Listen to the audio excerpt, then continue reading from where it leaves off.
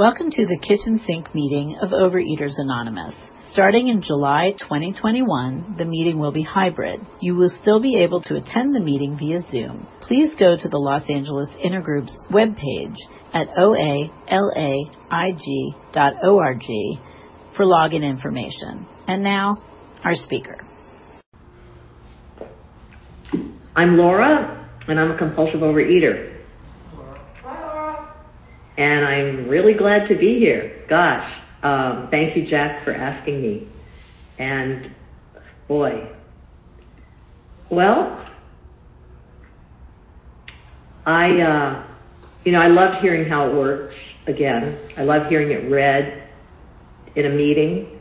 It's like, it's a soothing blanket to me when I hear it read in the meeting. I believe it.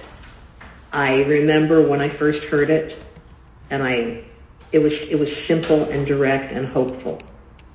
And I came to Overeaters Anonymous on May 3rd, 1988. I had met somebody through work, and we met for dinner and thought it was going to be a business kind of networking thing. She ordered dinner. We were at the Cheesecake Factory. She ordered, and when she ordered, she said, "Can you please make sure there's no flour or sugar?" And I asked her, "Why are you asking that?" And she said, "Because I'm allergic to it."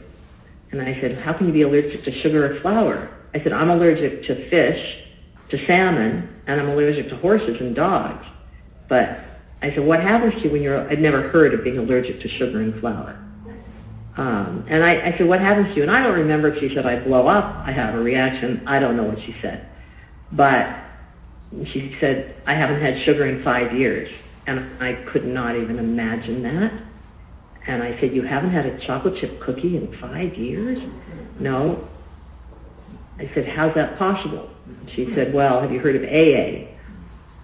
I said, "Yeah, I don't know anything about it." And she said, "Well, there's a program called Overeaters Anonymous. And it's the 12 steps." I didn't know what the 12 steps were. So she told me the first step. We admitted we were powerless over food and our lives had become unmanageable. And then she told me the second step. And by the second step, she was totally losing me. And by the third step, she totally lost me because I thought it's a cult. But something happened, and I went to the meeting at 3rd and Flores on Tuesday night, which I think was the next night. So the first half of the first step got me, because I didn't think I was allowed to be powerless over anything, especially food. I feel like I was probably born a compulsive overeater. My siblings, my sister and brother aren't compulsive overeaters as far as I know. And my other brother who passed away, maybe he was, maybe he wasn't. He had other issues. But I know I am. And when I was given that permission to be powerless over food, there was a sense of relief. I didn't know. I knew how to diet. I had dieted. I actually knew why I ate, too, because I'd been in therapy enough to know that I ate over anxiety, depression, loneliness, fear, worry. But what I didn't understand is why I ate when I had success. I would eat when good things happened, too. It didn't make any sense. And I knew what to eat, but I couldn't sustain it. And when I dieted, I kept the weight off for, we say 5 minutes. I mean, I think I now know. I mean, I learned in here it's a threefold disease: emotional, spiritual, and physical. I had no idea there was a phenomenon of craving. And when I read that in the big book, I thought, oh my God, that helps explain it. Because I would swear I would not eat it. That after binging, whatever time I started binging, and going to bed feeling just sick, I'd swear tomorrow's the day. And sometimes I could make it till 4 o'clock, and sometimes I could make it for 3 days. But eventually I was at the machines with the candy bars and the 7-Eleven and the donuts and the ice cream, and why couldn't I stop? So when I heard that maybe I have a physical difference, and when I saw in the big book we talk about an obsession of the mind and an allergy of the body, I can't do this. I can't will myself into not eating sugar. I thought after that first meeting, when I heard Ida and somebody else speak, and this is funny, I could have sworn Ida said she doesn't eat sugar. I don't think she said that. I don't want to say what she said or didn't say, but, you know, it's funny. I thought, well, I'm going to try not eating sugar for one day. And so I haven't had sugar, you know, in terms of those desserts since May 3rd, 1988. And I say that with complete awe. And I also say that by telling you that my food has not been perfect for 33 years. I have to make that very clear. I've gotten in the ring with certain foods along the way. I'm laughing to myself. Why not tell it? I remember calling Terrell years ago. I was abstinent. I'm working the program. And I called him over along the way different. I've called many of you along the way. And I was having trouble with guacamole. And he said, would you rather have guacamole or God? And I loved that because it brought me back to the focus. I didn't believe in God when I came here. I didn't believe in a power greater than myself. I believed in my Father.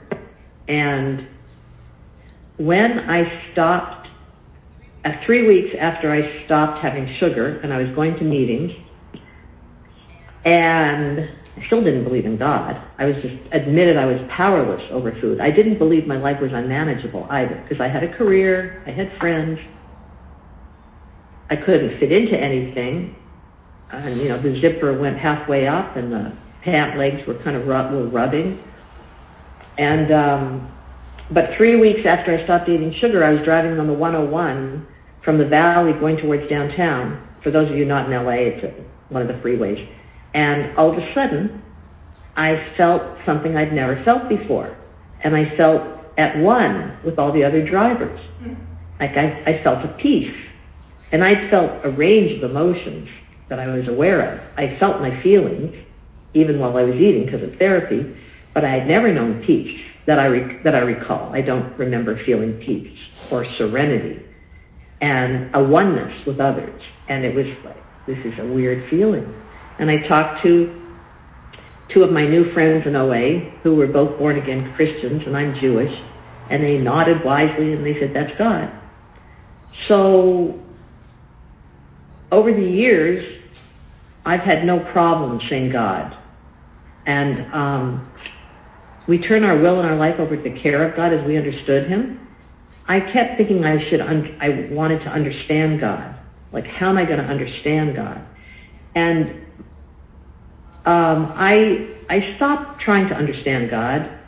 I just know, or it helps me, I don't know, it helps me to remember that I'm not God. And there's a power greater than myself. Many people think it's part of themselves, and maybe it is. Maybe it's my higher self. I don't know. I don't get into the semantics of it. For me, I just know it helps me to remember that I'm not in charge of the world. Because even now, being abstinent and involved and never leaving and trying to work the steps as best as I can, I forget that I'm not in charge of you. Or not you, but my husband. I forget I'm not in charge of him. But I have a husband, and it's a good marriage. And actually, on October 18th, it's going to be 18 years. So, gee whiz.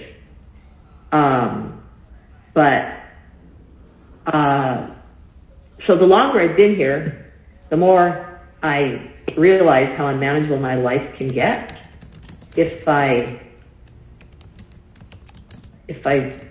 forget that I'm not in charge.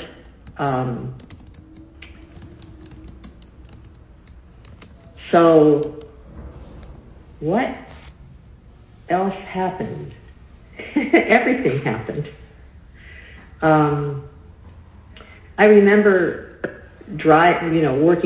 doing step 6, trying to do step 6. And it really made me mad and frustrated many years ago that I knew what my character defects were, or coping mechanisms, or whatever terms one wants to call them that helps. But why couldn't I get rid of them? For the life of me, why couldn't? I knew it. I didn't want them anymore. And somebody said, it's in God's time. And, it's funny. I was listening to NPR, the main public radio yesterday, the day before, and I came in late on the story, and it was somebody talking about being a professional listener. And I guess she's written a book about professional listening.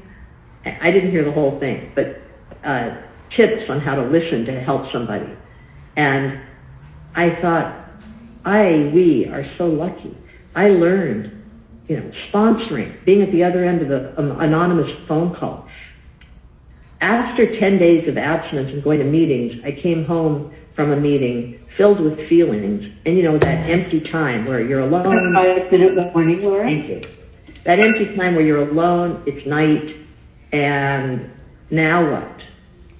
And I wanted to eat a pie. I didn't want to eat a slice of pie. I never wanted to eat as the years went by, I never wanted to eat the slice or the one cookie or a normal amount of ice cream. I wanted to eat as much as I wanted. And I heard that we make calls, and I called 10 people because the taste of abstinence, the feeling of abstinence was so good. And yet these feelings were so big and uncomfortable. And I just believed you guys. And I thought, okay, I'm going to call these people who I don't know. And I think the phone call for me over the years has just been tremendous. To be able to tell somebody, especially when you're struggling and new. But even as time goes on, I don't call as many people, but I sure love getting calls. And I still have a few people I call, and I don't have it down pat, but boy, has my life changed. And I learned about service in here from you, from my first sponsor who insisted I take a service commitment at a home meeting. I can't believe it's been 33 years. And I'm not going anywhere. This is the steps to me are the answer. And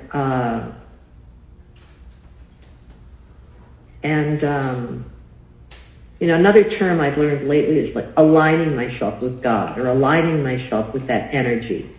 I used to hear and I used to wonder, well, how can you tell the difference between your will and God's will? Many of us would ask that, and I don't have any idea.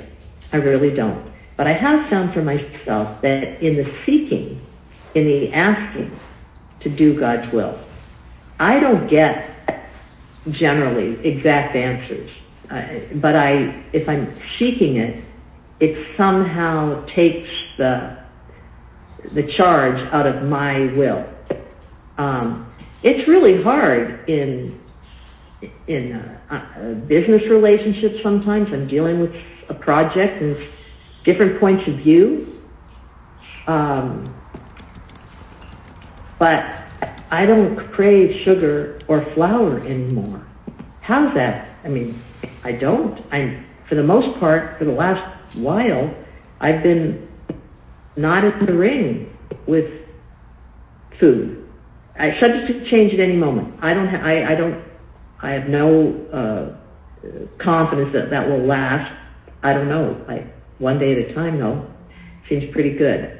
So there's going to be time for questions. So I don't know what else to say right now. So I look forward to hearing from you guys. Thanks so much. Go for it. Wait, Deb, am I supposed to do something now? No. They are going to ask someone in the room is going to ask a question. If you could repeat the question and then respond. Okay. Thank you. So we have, thank you for speaking. We have a lot of tools in the program, but what are the one or two things that you need to do every day to keep yourself on track?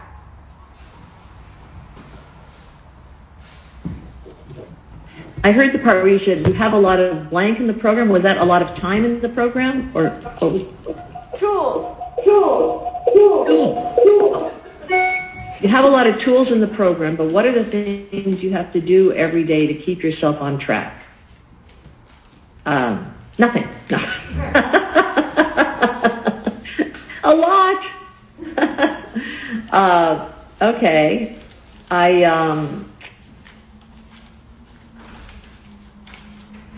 I don't have the formalized, these days I'm not having the formalized routine that I had for a long time. Then I said the first 3 steps out loud. I got on my knees and I did the 3rd step prayer. And then other times I did the 7th step prayer. And then at other times I've done a lot of things. These days what I'm doing is I meditate almost every day. I started meditating again and more consistently, and I have a practice about 7 years ago. And I go to usually 1 or 2 meetings a week now. I pray during the day. I make amends. I do 10 steps during the day. I try. I'm not perfect, but it gets very loud when it feels like I have to make an amends. When I've overstepped or I'm not perfect. And I think I don't do the same thing every day except meditate most days and pray. And then talk to people along the way. I hope that answers it. Thanks, Laura. We have a question online. What was your experience releasing your weight? The question online is, what was your experience releasing your weight? That's a good question. Well, I've been maintaining about a 45-pound weight loss. When I got abstinent from sugar, and I kind of knew what to eat, but not eating all that candy and ice cream, I lost 30 pounds. And I did exercise. I liked exercising.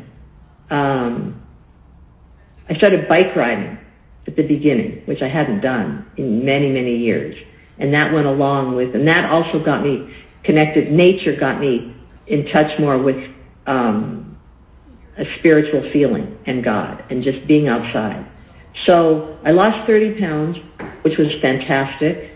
And then, not because I lost 30 pounds, who knows why, except that I'm a compulsive overeater, feelings started to come up. I remember going to Thalians, which was the big Friday night meeting in Cedars-Sinai, which was a fun place to go. It was social and alive, and I remember going there one night for the 7:30 Friday night meeting. And this is how into OA I was. I thought I wouldn't want to be any other place but here on a Friday night. It felt so alive and so nurturing and so accepting, and there were guys there, and Jack was there, and there was so much feeling and people who understood and happy and just honest. And I felt like smoke was coming out of my ears because I was so angry. And the feelings were really starting to come up. And I was still working with my sponsor, of course, and I was writing, and I was eating tortilla chips too. And it wasn't breaking my abstinence, but I was starting to gain weight. And I wasn't losing weight. And then there were the bouts with the popcorn and then I didn't feel good about it. It's hard to remember all, but so I was gaining a little more weight. And then I went to HAL.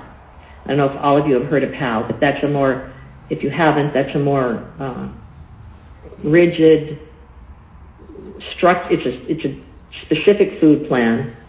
And so I stayed in both, and I lost the last 10 pounds in HAL, and I got thinner. And the thing was that I had to, as we went along, it was kind of scary to be at this regular weight and to feel good in my body. It was really scary to feel attractive, and because I had never really felt attractive. And so luckily, I could write about that and talk about that in therapy and in program. So I didn't have to eat over it. I didn't have to eat over another uncomfortable feeling. And I'll tell you that I think I like my body, even though I'm aging. I feel good about it. I kayak and I do things, and it's fun. So I hope that answered. Laura, we've had some requests for your phone number, so I don't know if you wouldn't mind putting it in the chat. Of course. Thank you. I'll put it on my computer right here. Okay, Laura, Stephanie, is there a question in the room? Yeah. Hi. How did you convey your disease and program to your now husband when you were getting to know each other? Could you repeat the beginning? How did I convey my what to my husband as we were getting to know each other? Your disease and program. Oh, yeah, good question. Really good question. Well, I'd gone on dates before because I was 13 years abstinent when I met my husband.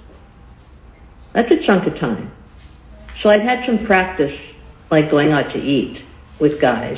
I remember one guy, he thought I might have an eating disorder of bulimia which I don't, because he couldn't believe how big of a salad I ate, which is still the case.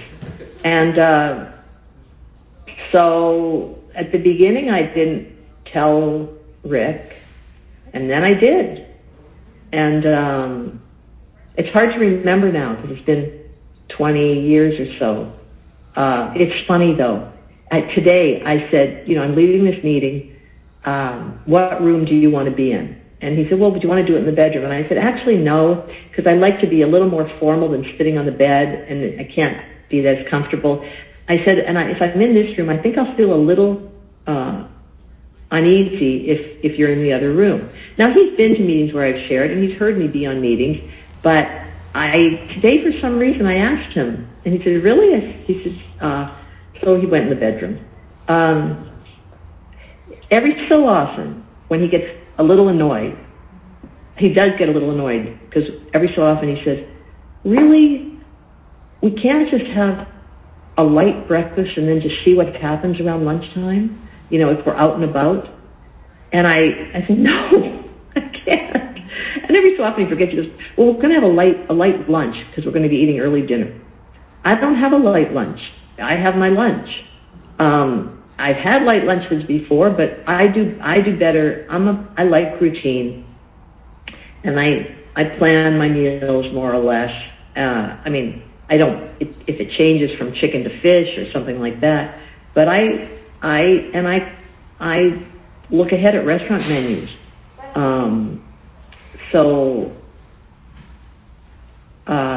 Yeah. Okay, we have a question online about using the phone list. So, do you have boundaries using a phone list and calling people? Does everyone get back to you? How do you usually communicate with them? Do you leave messages? If you could talk a little bit about that, that would be great. Do I have to repeat that, or did everybody hear that? think everybody. Okay. Yeah. That's a good question. Oh gosh. In the early years, I would use those phone lists. I really believed in the anonymity. I cherish it. I still cherish it.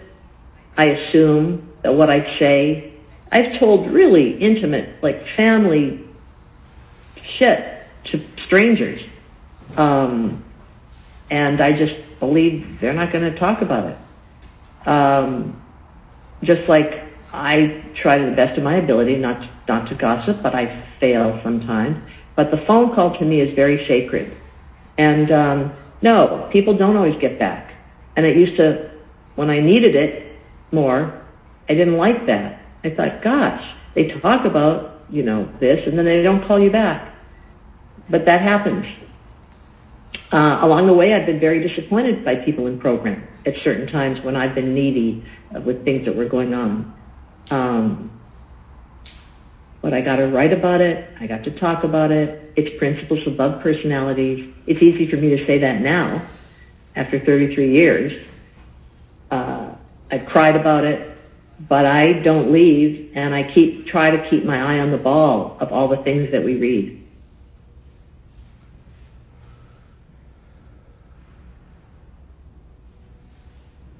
Okay, is there a question in the room? Yes. No question? Okay. Yes. How did your abstinence from flour and sugar come about? I was beaten. It was killing me. It was killing me emotionally and spiritually, not to mention, the sugar, that was the one. I thought I heard it. That seemed like a black and white thing I could do at the beginning. Because I somehow I couldn't make this a diet because I knew I'd blow it.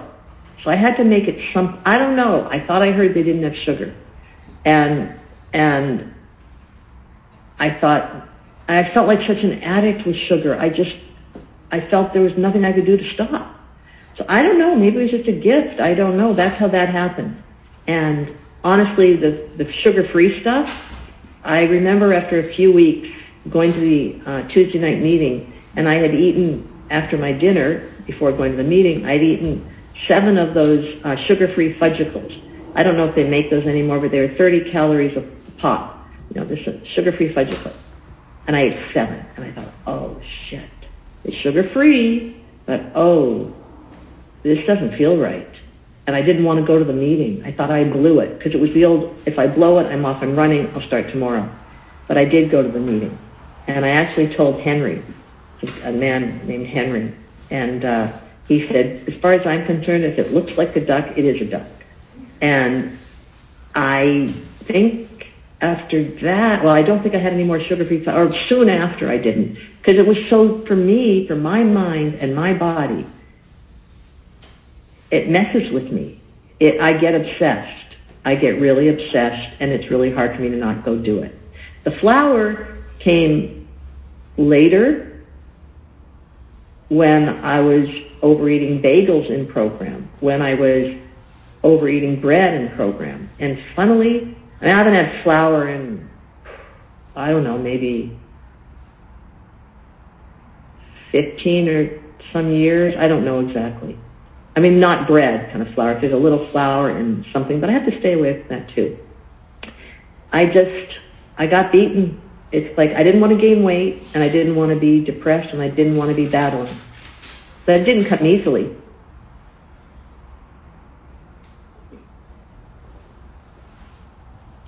I think we have time maybe for one more. Anybody in the room? Yes. Hi, Laura. Thank you for your share. You talked a lot about feelings, the feelings that come up when you're now abstinent. What do you say when a fellow or a sponsee calls and they're feeling overwhelmed by those feelings?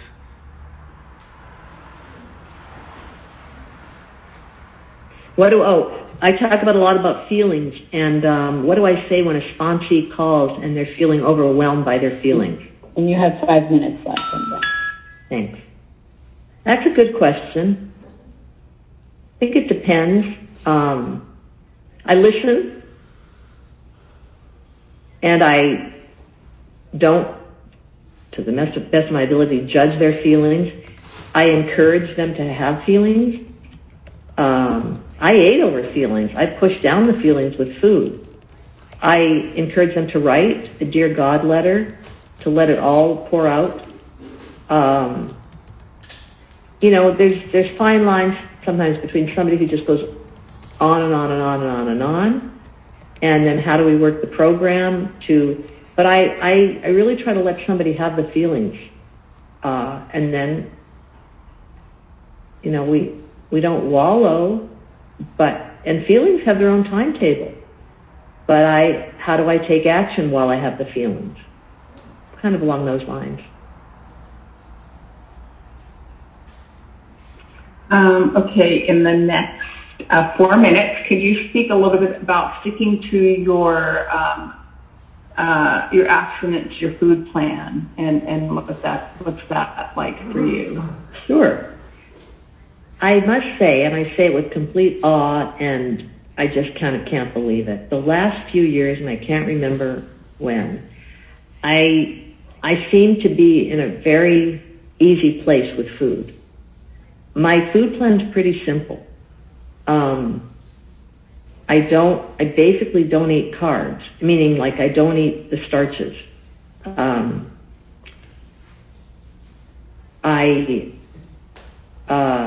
then they're not, I got in the ring with so many of them.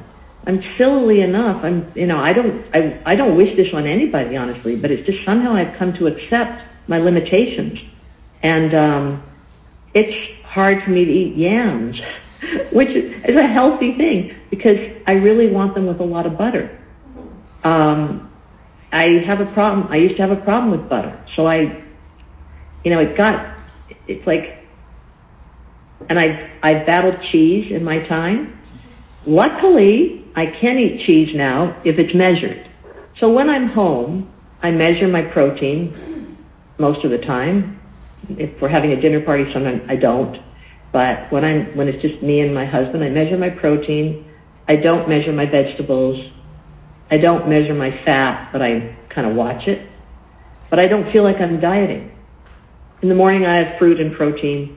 But I had bread, and again, I don't wish this on anybody. I don't even advise it. I don't recommend it. It's just what happened. I don't eat bread of any kind because it just started to look too much like a duck. And then even the whole grains, maybe it's my body, I don't know, but I seem to do better this way.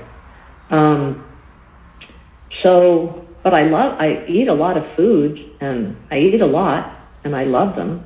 And, people do say, they kind of, oh, you're so good, or I'm not good. I'm just a compulsive overeater who somehow can accept these days that I have a lot of limitations when it comes to food. And I stopped fighting it because I guess it got so bad. So I hope that answered the question.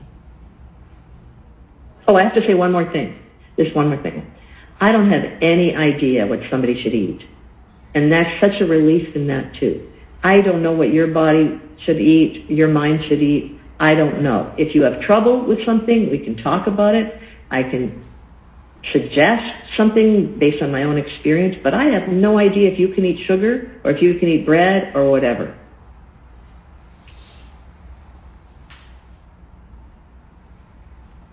So I guess, is that it? Now do we go to the format?